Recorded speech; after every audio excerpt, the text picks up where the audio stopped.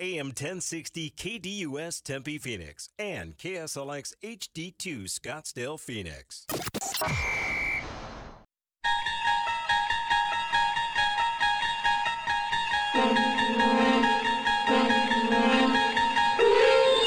It's now time to enter the Sports Zone with your host, Bob Kemp.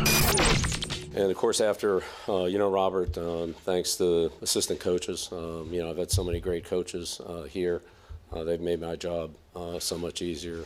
It's a long list, but, the amount of work, preparation, and diligence that they do, every one of them.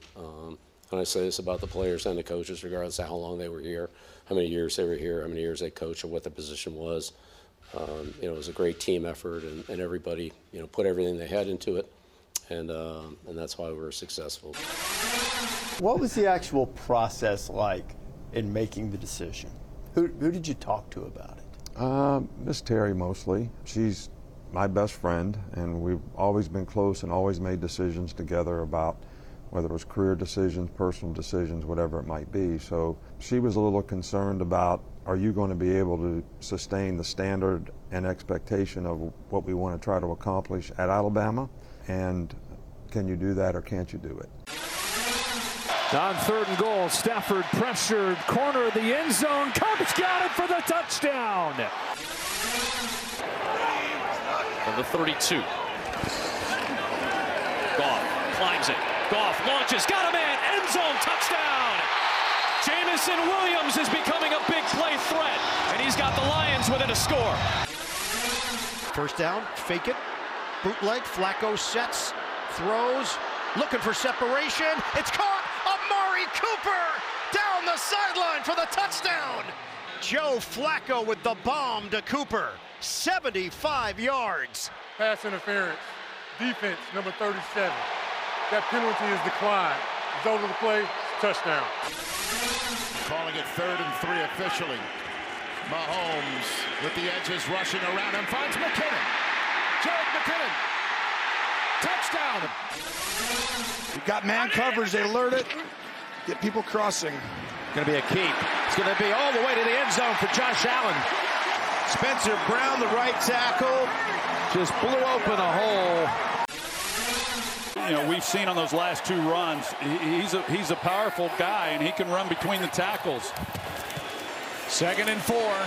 End zone. Cooks. Touchdown, Cowboys. Hurts took it in. No signal. He's in.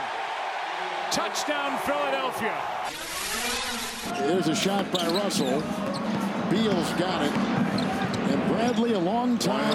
Washington got it. Why not? Fly. Why not? Oh, it's falling right now for him, and he's got 31. 16-point game, Aaron. And then you think about it, bigger picture in this game. Mike Hopkins, head coach for the Huskies, said that the key was to not turn the ball over. The Huskies have really turned it over. It's led to a lot of points for Arizona State as Wood bags another 3. And yet, that enormous second-half run for the Huskies has put them where they are with 2 minutes left to play. Dial 602-260-1060. That's 602-260-1060. Or tweet the show at KDUSAM 1060. And now, here's your Sports Zone guide, Bob Kemp, on KDUS AM 1060. Welcome to the Friday, January 12th edition of the Sports Zone. Not just the news and scores, the news and scores with analysis. In today's Sports Zone, right here on KDUS AM 1060 and KSLX HD2 100.7. Bill Belichick or Nick Saban, which will be more difficult to replace? Jerod Mayo, is he the right choice to replace Belichick? Rams, Lions, who you got Sunday in Detroit? In the NFL Super Wildcard round, pick any game, side, or total. The Suns, was last night good Suns or bad Lakers? The Sun Devils, are they an NCAA tournament team? And what else caught your eye since our last show? Here's today's scheduled lineup on the show, which is the most informative sports talk Monday through Friday. In moments, we have the introduction of today's pipeline. 10:15, a Lions and Rams preview. Steve Windsor will join us from the Detroit Free Press. 10:30 interactive time at 602-260-1060. and also the local roundup. That will include time pending, some Suns, Lakers, and ASU Washington basketball analysis from last night. Final segment of the Sports Zone will be the national roundup, topped by Rip from the headlines and from the wire. And also then after the Sports Zone, of course, from 11 to 1 o'clock, it's the Extra Point hosted by Kayla. Today, the Friday spread, including previews of all 6 NFL Super Wildcard Round games, brought to you by Von Hansen's Meats and Spirits in Mesa. Right now, onto the pipeline we go.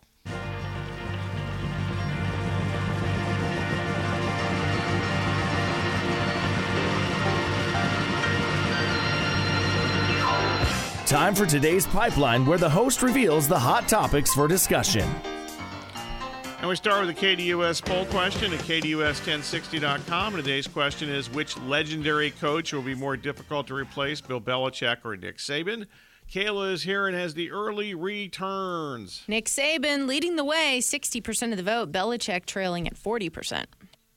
Belichick, the greatest NFL coach ever, and Saban, the greatest college coach ever, combined to win 13 championships.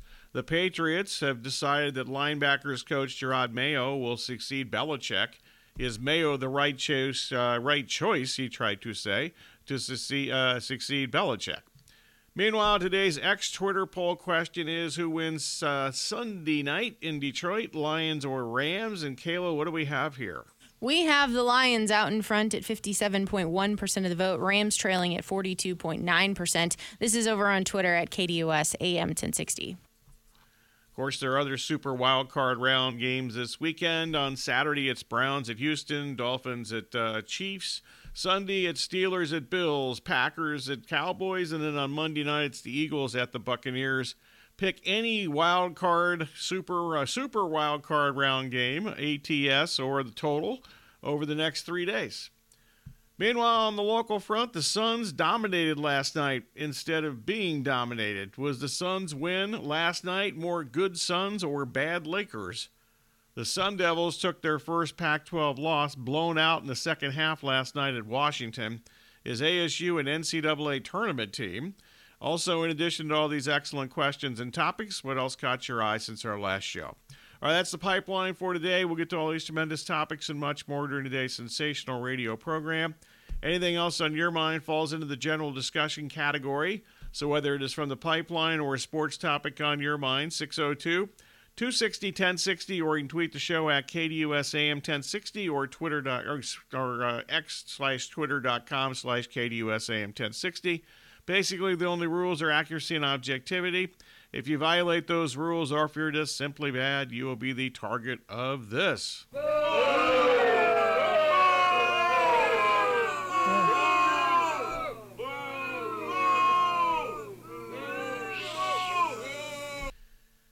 Coming up next, we'll have a news update with Corey. That'll be followed by a Lions and Rams preview. Steve Windsor of the Detroit Free Press scheduled to join us on the other side. Once again, at the bottom of the hour, phone call time, general discussion, 602-260-1060. It's been quite a week in sports. We always expect lots of NFL moves the week after the regular season ends, but we got a lot more than we bargained for this week. Obviously, the Belichick and Nick Saban in college ranks, departure from New England in Belichick's case, and the retirement from Saban. So lots of stuff going on, plus the games this weekend. General discussion, 602-260-1060, and also we'll have some local roundup in that bottom of the hour segment. You're listening to Sports Zone with Bob Kemp on KDUS AM 1060 and KSLX HD2 100.7.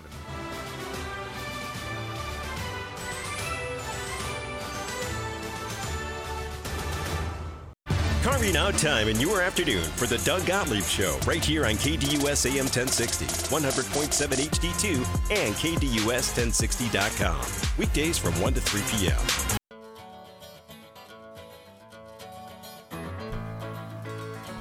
Welcome back to the Sports Zone with Bob Kemp on KDUS AM 1060 and KSLX HD2 100.7. Your home, the Dan Patrick Show, live Monday through Friday from 7 to 10 a.m.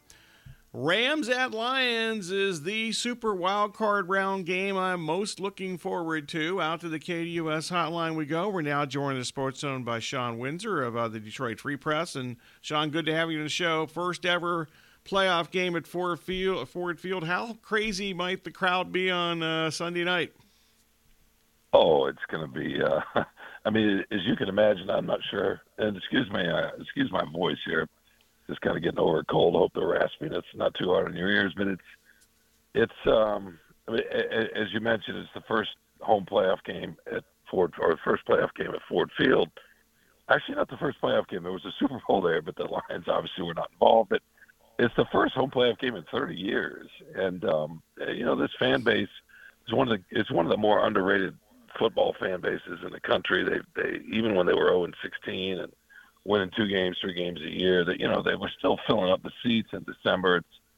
It just doesn't have the national what's the word, not notoriety, it just doesn't have the national sort of following that, say, the Cubs or the Red Sox or even the Browns or the Bills or some of these teams that have been known as having kind of tough losses or curses or whatever.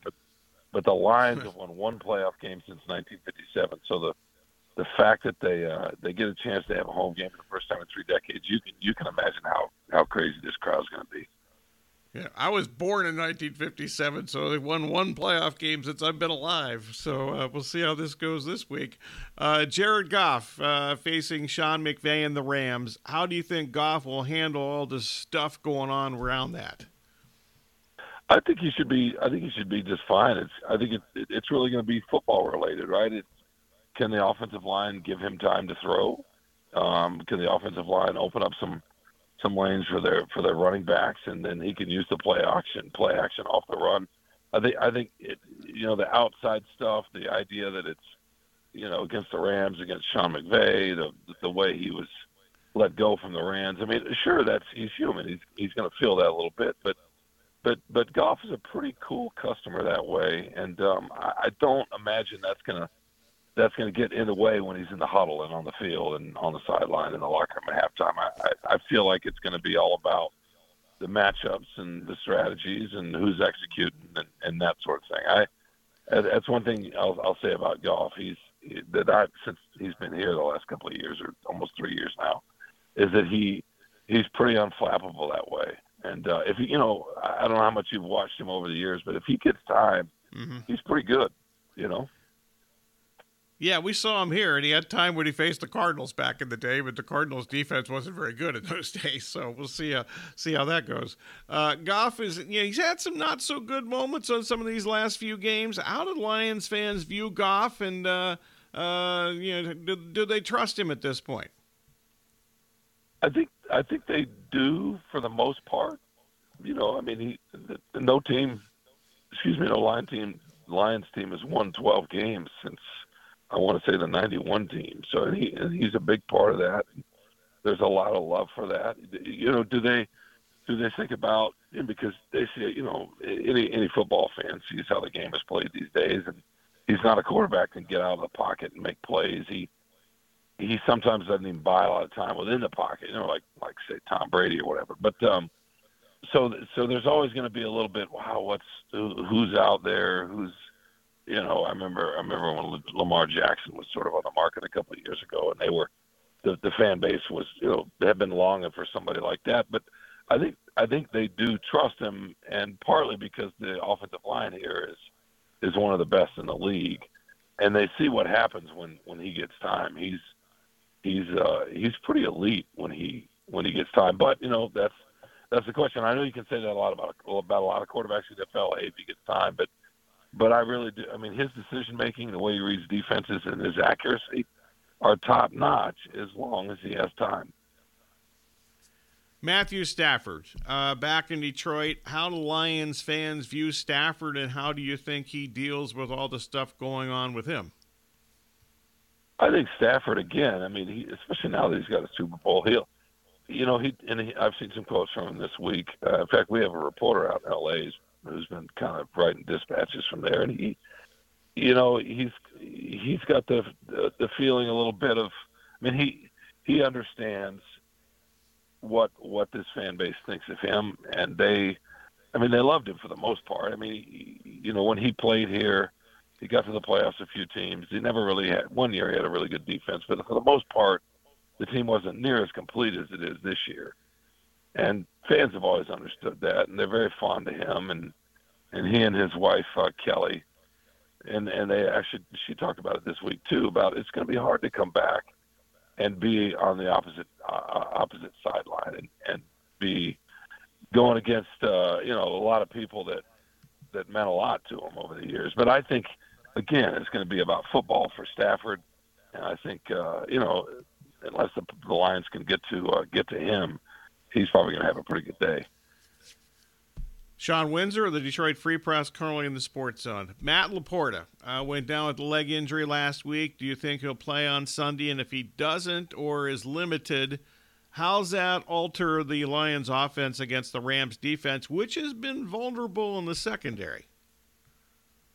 It has, and I know they can still rush the passer a little bit. So Sam Laporta's said the other day, told reporters, I want to say yesterday or the day before, I was still traveling back from Texas, where Michigan and Washington played. I was sort of stuck down there for the national championship game, but he I did see he told reporters he felt like he was going to be able to play. Dan Campbell, the head coach, is hopeful he's going to be able to play again. Like you said, is he going to be limited?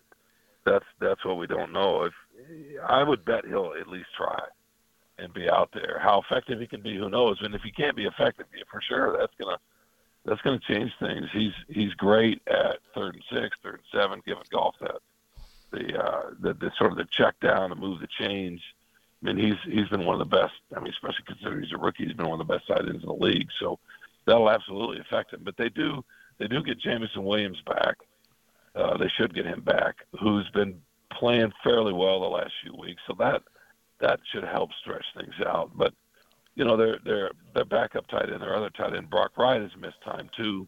He's not Sam Laporta, but we'll see. Well, obviously they're going to be diminished. He's really, really good, but I still think they probably have enough to move the ball even without him.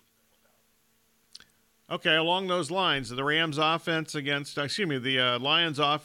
Rams defense, what else should we pay attention to? Like you mentioned, the secondary, they've struggled. I know Aaron Donald's still on the team, and the Rams pass rush, and even their run defense has been pretty solid. So to me, you hate to say this, it's cliche, but the Lions are built. Their best unit on the whole team is. I mean, I know they've got some good skill guys, really good skill guys, but their best unit is the offensive line. It's one of the best 2 or 3 in the league, and when they're healthy. And they have not been healthy at stretches this year, but when all of them play, when the starters are there, I don't think they've lost. So if they can again do what they've done when they're together, then I think they're going to be able to move the ball and they're going to be able to run the ball some, which will just help Goff. He loves operating with out of the play action, and that's obviously set up by David Montgomery and Jahmyr Gibbs, the running backs, who've had really good seasons. So, I think the Lions are going to have to score. I don't see this as a game in the teens or even in the early 20s. I mean, I guess you never know, it's a playoff game, but I would bet high 20s, low 30s is going to be the winning number, and the Lions are going to have to get to there to have a chance. Okay, let's flip this. The Lions' run defense has been mostly stout this season, but the Rams' Kyren Williams actually leads the NFL in rushing yards per game. So who wins that battle at the line of scrimmage? That's a good question. You're right. That's been the best part of their defense, and their best run stopper, Lee McNeil, was out for a few weeks, and he returned last week and should be better this week. So I think they probably have at least a chance with him back and being healthy, but the Rams are going to get some yards. I mean, right? It's just plus the threat of Stafford and those 2 receivers that they've got that are so good. It's going to be. They're not going to shut them down, but I think that's the chance. That's the area where the Lions have a chance is to gum up the middle a little bit and slow the run game down and then force it into Stafford's hands. And then hope that they can get to him occasionally. They struggle applying pressure. They've been missing their edge rusher, James Houston, for most of the year. And Aiden Hutchinson is a good player, but he's just one he's just one guy. So Stafford is probably gonna be able to have some time. Obviously, he's gonna have some open receivers because the Lions secondary struggles too, a lot like the Rams. Okay, along those lines, is that what most concerns Aaron Glenn and the Lions defense about the Rams offense, is the passing game? Oh, for sure, and Cooper Kupp and Nakua, I think. No, absolutely, especially considering, I don't know if you followed the last 3 weeks, but the Lions played the Vikings twice and the Cowboys once, and each of those games they had a receiver get about close to 200 yards. CeeDee Lamb got 200 or so for the Cowboys, and then Justin Jefferson got close to that number twice, and that was with Nick Mullins throwing to him. So that's an issue, and it's a worry. And like I said, I mean, obviously you have to outscore to win every game, but you know what I mean when you say they're going to have to outscore them. I don't see them slowing that passing game down enough to keep the Rams from scoring, well into the 20s. Talking Lions and Rams with Shawn Windsor of the Detroit Free Press. Okay, the Rams have won 6 out of 7, but they've had some bad special teams moments even over that span. Will the Lions, Khalif Raymond, the kick returner, is maybe questionable for this game, but will the Lions be able to take advantage of the Rams' apparent special teams deficiencies? Well, you're right. I mean, Khalif Raymond's the key, right? And I don't know if he's going to play. If he is, how effective he's going to be. I think it's going to be. I mean, the Lions' special where they're good at. I mean, their field goal kicker's not. Yeah, he's struggled. They don't kick many field goals of distance. They don't even try it. That's why one of the reasons they go for it on fourth down so much. I mean, Dan Campbell's is also aggressive by nature, but their punter has been really, really good. And sometimes in a playoff game, flipping the field like that could be advantageous. But you're talking about the Rams winning 7 of 8.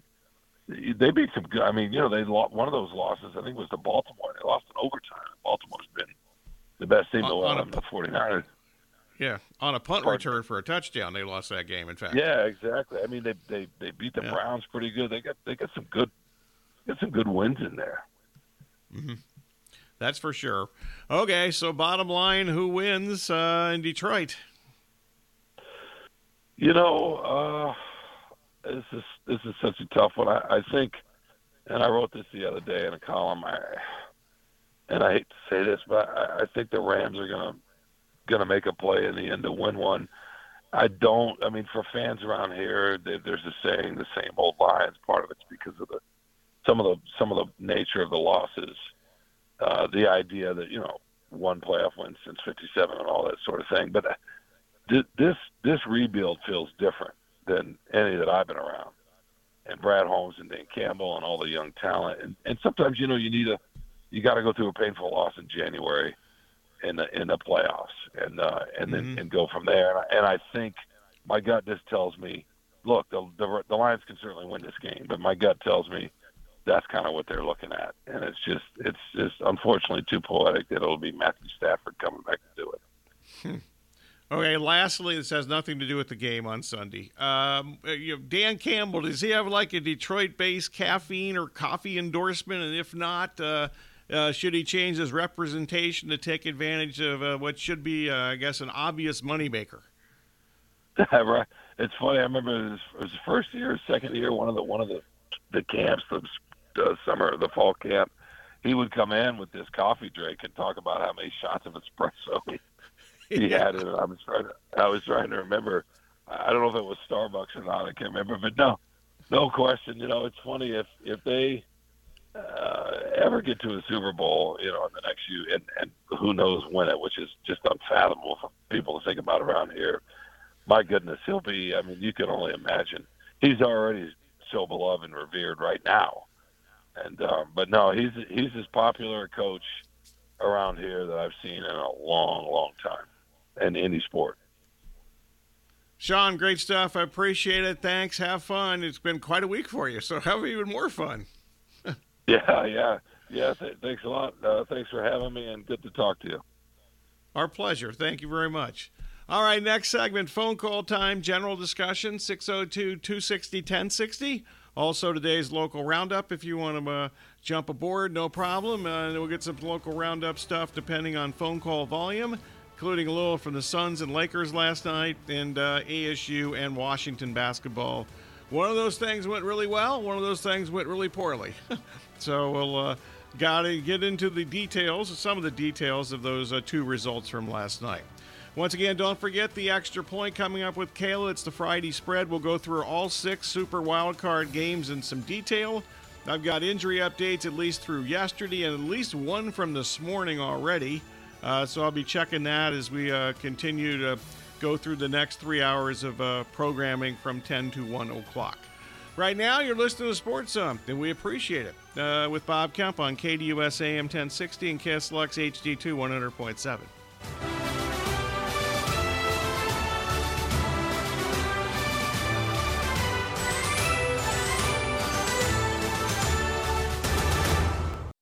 Listener rewards for you with the KDUS 1060 app. Download today to hear all of the national and local shows you love. That's the KDUS 1060 app. It's time for today's local roundup.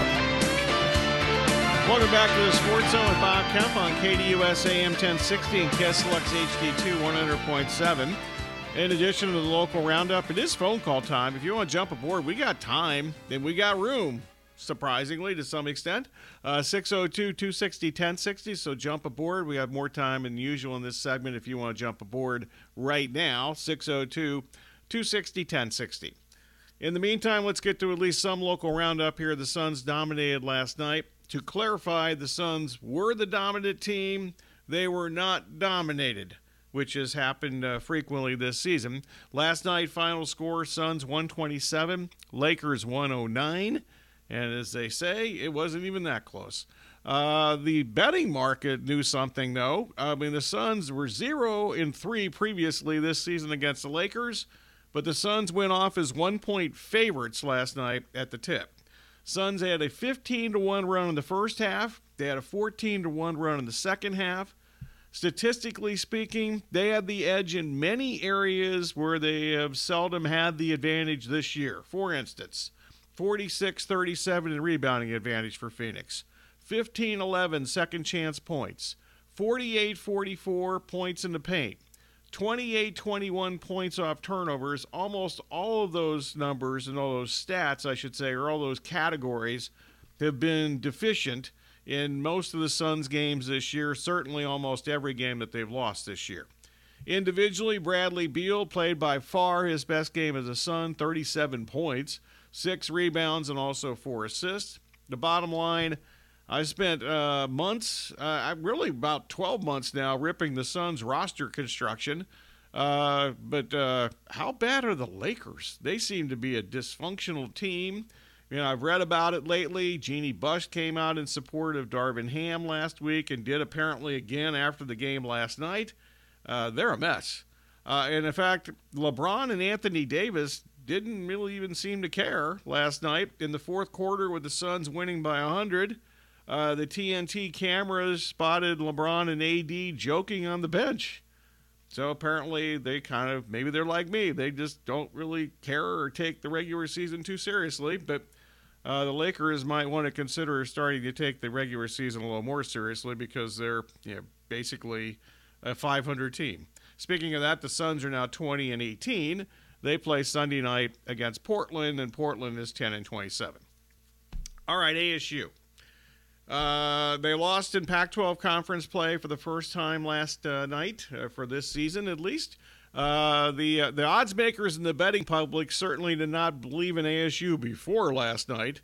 ASU entered the game 4-0 in Pac-12 games. They were they were a 7-point underdog at Washington. Washington had lost 3 of their 4 Pac-12 games previous to last night. Last night, actually, ASU looked like they were really in good shape. They looked like they were in control. They had a 48-43 lead, but at that point, ASU allowed 27 of the next 35 points, and it seemed just like that. I'm snapping my fingers here. I don't think you can hear that, but I really am. At that point, after they led 48-43, they gave up 27 of the next 35 points and trailed 70-56 Final score was Washington 82, ASU 67. Most surprising for, well, I'll just get to that part in a minute. Not surprising. Let's go that angle. ASU shot poorly against Washington's matchup zone. Mike Hopkins is the coach in Washington. He's been there for several years now. He was a Jim Boeheim disciple as an assistant coach and player at Syracuse for many years. So they run a lot of 2-3 zone, even though this year they run more man-to-man than usual. But not surprisingly, considering ASU's poor outside shooting for the year, it was almost all zone. And almost all matchup zone for Washington last night against ASU. ASU for the game ended up shooting 41% overall and a horrendous 24%, 6 out of 17 from behind the arc. Personnel news, Washington did all this without its top big man, by far their top big man. 6'11" rim protector and excellent rebounder Frank Kepnang. I'll get that, Kepeng is how that's how you spell it. He was out because of injury, and before last night, Washington had played 4 games without him. They had won just one of those games.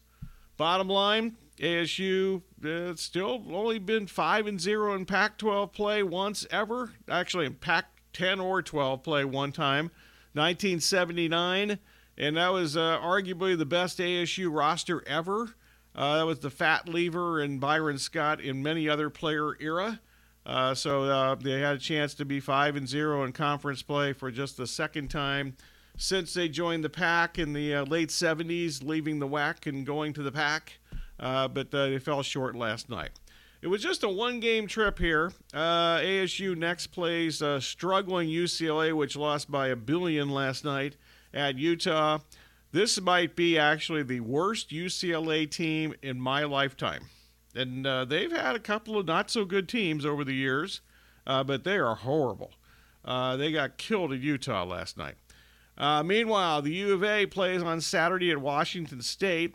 The Wildcats, maybe you don't remember this, they split 2 games last year against Wazoo. They actually lost, the U of A lost in home in McHale to Washington State 74-61 last January. And then they almost lost the revenge game 3 weeks later in Pullman.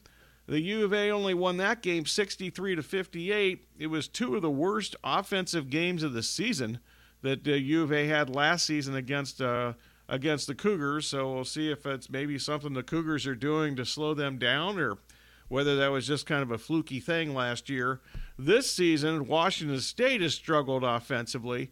They've averaged 74.8 points per game, which doesn't sound horrible, but that is actually 184th in the nation at 74.8 points per game. They've shot 47%. That's actually not bad. They've turned it over a lot. But they've averaged 47% shooting. That's like 62nd in the country. That's not terrible. That's pretty average as far as power conference teams go, basically. So there's that, and that'll be tomorrow. All right, so Pac-12 conference standings after last night. Oregon by itself now number 1 at 4-0. ASU drops to 4-1. The U of A sitting at 3-1. Utah, which won, as I mentioned, by 1 million over UCLA last night, sitting at 3-2. Stanford's also 3-2. Colorado, which lost on Wednesday night to USC. Colorado still shorthanded. 2 of their top 4 or 5 players not playing again. But Colorado expected to be the primary contender to the U of A. They're now 2-3 in conference play and 11-5 overall. They've lost 3 straight games after they were swept in the Arizona trip last week. Washington State is also 2-3. Washington now moves up to 2-3. USC 2-3. California also 2-3. Last place would be a tie between Oregon State, which is a really bad team, and UCLA, as I mentioned. I think it's the worst UCLA team of my generation and my lifetime, and I've been around a long time. 66 years old, I think it is still. I'm going to kind of lose track after a while. Also, in today's local roundup, the Diamondbacks on Wednesday announced the spring training schedule. The opener is February 23rd against the Rockies. Obviously, it's Salt River Field, since they both have that as your home ballpark right down the street from where I live. Also, much is expected from Corbin Carroll, as you would expect in his second season. For example, Carroll was the 4th overall pick of a fantasy baseball mock draft at CBSSports.com that I listened to earlier this week. And one other local note here, Saguaro High School football product Denzel Burke is surprisingly returning to Ohio State for his senior season, opting against entering the NFL draft. Burke, a cornerback, had an excellent freshman season at Ohio State, a so-so sophomore season, but he was elite this past season, and so that's why it's surprising to me, and I know some people in Columbus that are really surprised that he did not enter the NFL draft after his excellent junior season. All right, coming up next, we'll have a news update with Corey. That'll be followed by the conclusion of today's Sports Zone with the National Roundup. That'll include some rip from the headlines and from the wire or whatever else I can jam into the National Roundup today. Once again, Extra Point, the Extra Point coming up, hosted by Kayla from 11 to 1 o'clock. That'll include the Friday Spread, brought to you by Von Hansen's Meats and Spirits. We'll go through all 6 Super Wild Card round games. We won't be here on Monday, acknowledging the Martin Luther King holiday. So there's a Monday night game. We will cover that Monday night game, Tampa and Philadelphia, and the 5 games that are tomorrow and Sunday. And we'll cover it all during that Extra Point. You're listening to Sports Zone with Bob Kemp on KDUS AM 1060 and KSLX HD2 100.7.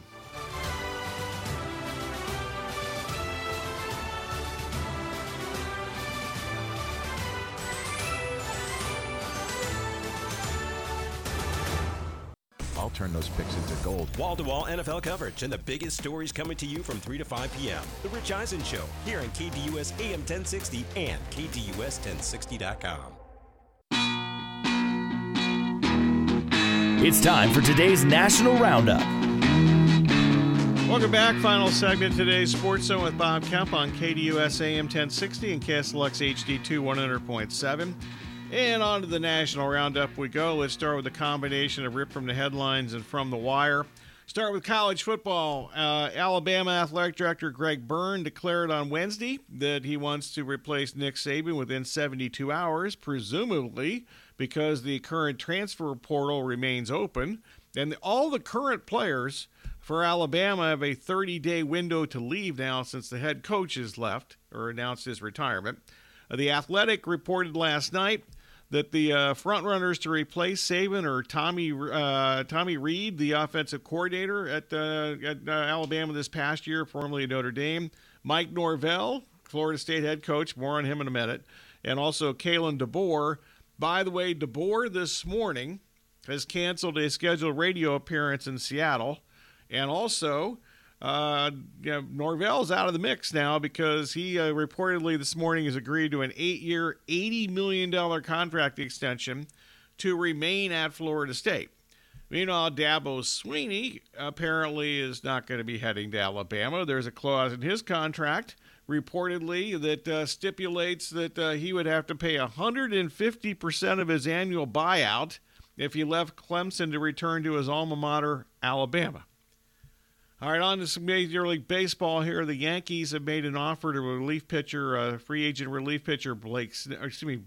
starting pitcher Blake Snell.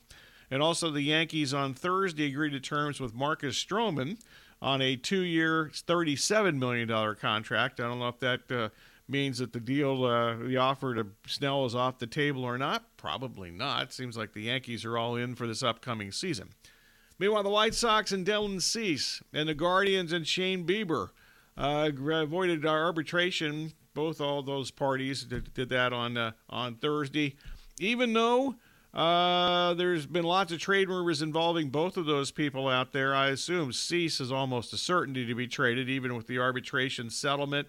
Bieber, not so sure. Didn't have a great year last year. Ended up having some injury issues with the arm in the second half of the season. So we'll see if they actually are traded at some point before the start of the regular season. Of course, spring training starts. And pitchers and catchers, I think, are like February 13th or something like that. That's never too soon for pitchers and catchers to report. Meanwhile, from the NBA, the struggling Warriors reportedly could deal anybody on their roster except Steph Curry, even though I think it would be a little difficult for... Would a team take Draymond Green? Be interesting if they actually... I don't think anybody... remember, he just signed a contract extension. Then you got to put up with all the stuff. Better word for stuff that starts with an S that I can't use on radio. Meanwhile, the Knicks, Lakers, and Sixers have been mentioned as teams interested in trading for the Hawks' DeJounte Murray. And, in fact, they mentioned that. Chris Haynes mentioned that last night during the Lakers-Suns game on TNT. Adam Silver said on Thursday there is no doubt that the NBA in-season tournament will return in 2024. He did say, quote, with a few tweaks, and I didn't see any details of what the tweaks would be. Also, the NBA is planning to make the 2024 NBA draft a 2-day event. There's only 2 rounds. And the second round is oftentimes a bunch of players we've never seen or heard of because the foreign player market also really kind of loads up in the second round, and a lot of those guys are not even going to play in the NBA for a few years, even after they're drafted by those teams. But a 2-day event that apparently is going to happen with the NBA draft starting this year at the end of June. Meanwhile, the Hornets' LaMelo Ball, this is a big deal. He could return from an injury tonight. He has been out for 20 games with his latest injury, and Charlotte is 3-17. 3-17 in the 20 games that he has not played. And speaking of injuries, obviously, if you missed it earlier in the week, Ja Morant is out for the season with the injury that he suffered last weekend. He's done for the year, unfortunately, headed for surgery. Also, the Grizzlies' Marcus Smart, he's going to miss at least 6 weeks with a finger injury on his shooting hand. Not the greatest shooter in the world, but still, I mean, that's a big deal, no matter if you're a good shooter or not. If you have a finger injury on your shooting hand, not a good thing. I'm a basketball expert, or at least say as far as supposedly, I'm quote expert in quotes there. All right, on to football for the weekend. Some updated point spreads here. I'm going to go with the consensus Nevada lines at this point.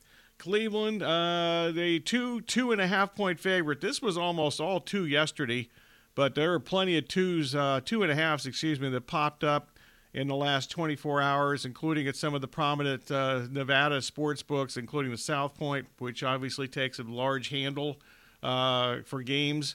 So they're back up to 2.5. They were 2.5 earlier in the week, went to 2, and now the consensus is still 2. But there are 2.5s popping up in the last 24 hours. Total in that game sitting at 43.5, 44.5. We're going to go consensus 44.5, however. Meanwhile, second game on Saturday night on Paramount, right? Paramount, I think, is. Miami's at Peacock. That's it. I get all those mixed up because I don't have any of them. So that's on Peacock. That's Kansas City in cold weather. Really cold weather. More on that in the next couple of hours, too, from us. We're not passing along the cold weather to you personally, but we'll talk about the cold weather. Kansas City, a 4.5 point home favorite against the Miami Dolphins. Total in that game, consensus is like 43.5. All right, on Sunday, you have Pittsburgh at Buffalo. Bad weather in Buffalo and apparently really bad winds possible. I'm going to double-check that before we get rolling in the extra point at the top of the hour here in a couple of minutes.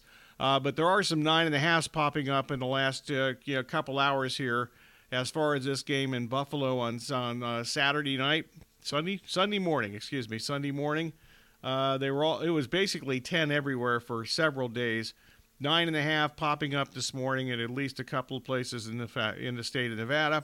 Total in that game sitting at 35.5. That's down from the original number which was 41.5. There's actually now I see 35s right now. That's a couple places just moved to 35 in the last few minutes. On Sunday, Green Bay's at Dallas, and this game has really changed since yesterday. Basically, Monday through Thursday, the game was 7.5. Now it's 7 pretty much everywhere. There's some money on the Packers in the last few hours here. Also on Sunday, the Los Angeles is at Detroit, game we previewed earlier this hour. That game is basically 3 across the board, with Detroit favored the total 51.5. And then on Monday, Philadelphia at Tampa Bay, and your little juice now with Philadelphia. This may be moving off of 3 to 3.5 at some places soon, but that's going to take a lot of money to do that. Tampa Bay, also the total in that game sitting at 43.5. Some places 44. All right, that's the Sports Zone for today. We appreciate you listening. Stay tuned. The Extra Point hosted by Kayla coming up next, including the Friday spread. Thanks for listening. This has been the Sports Zone with Bob Kemp.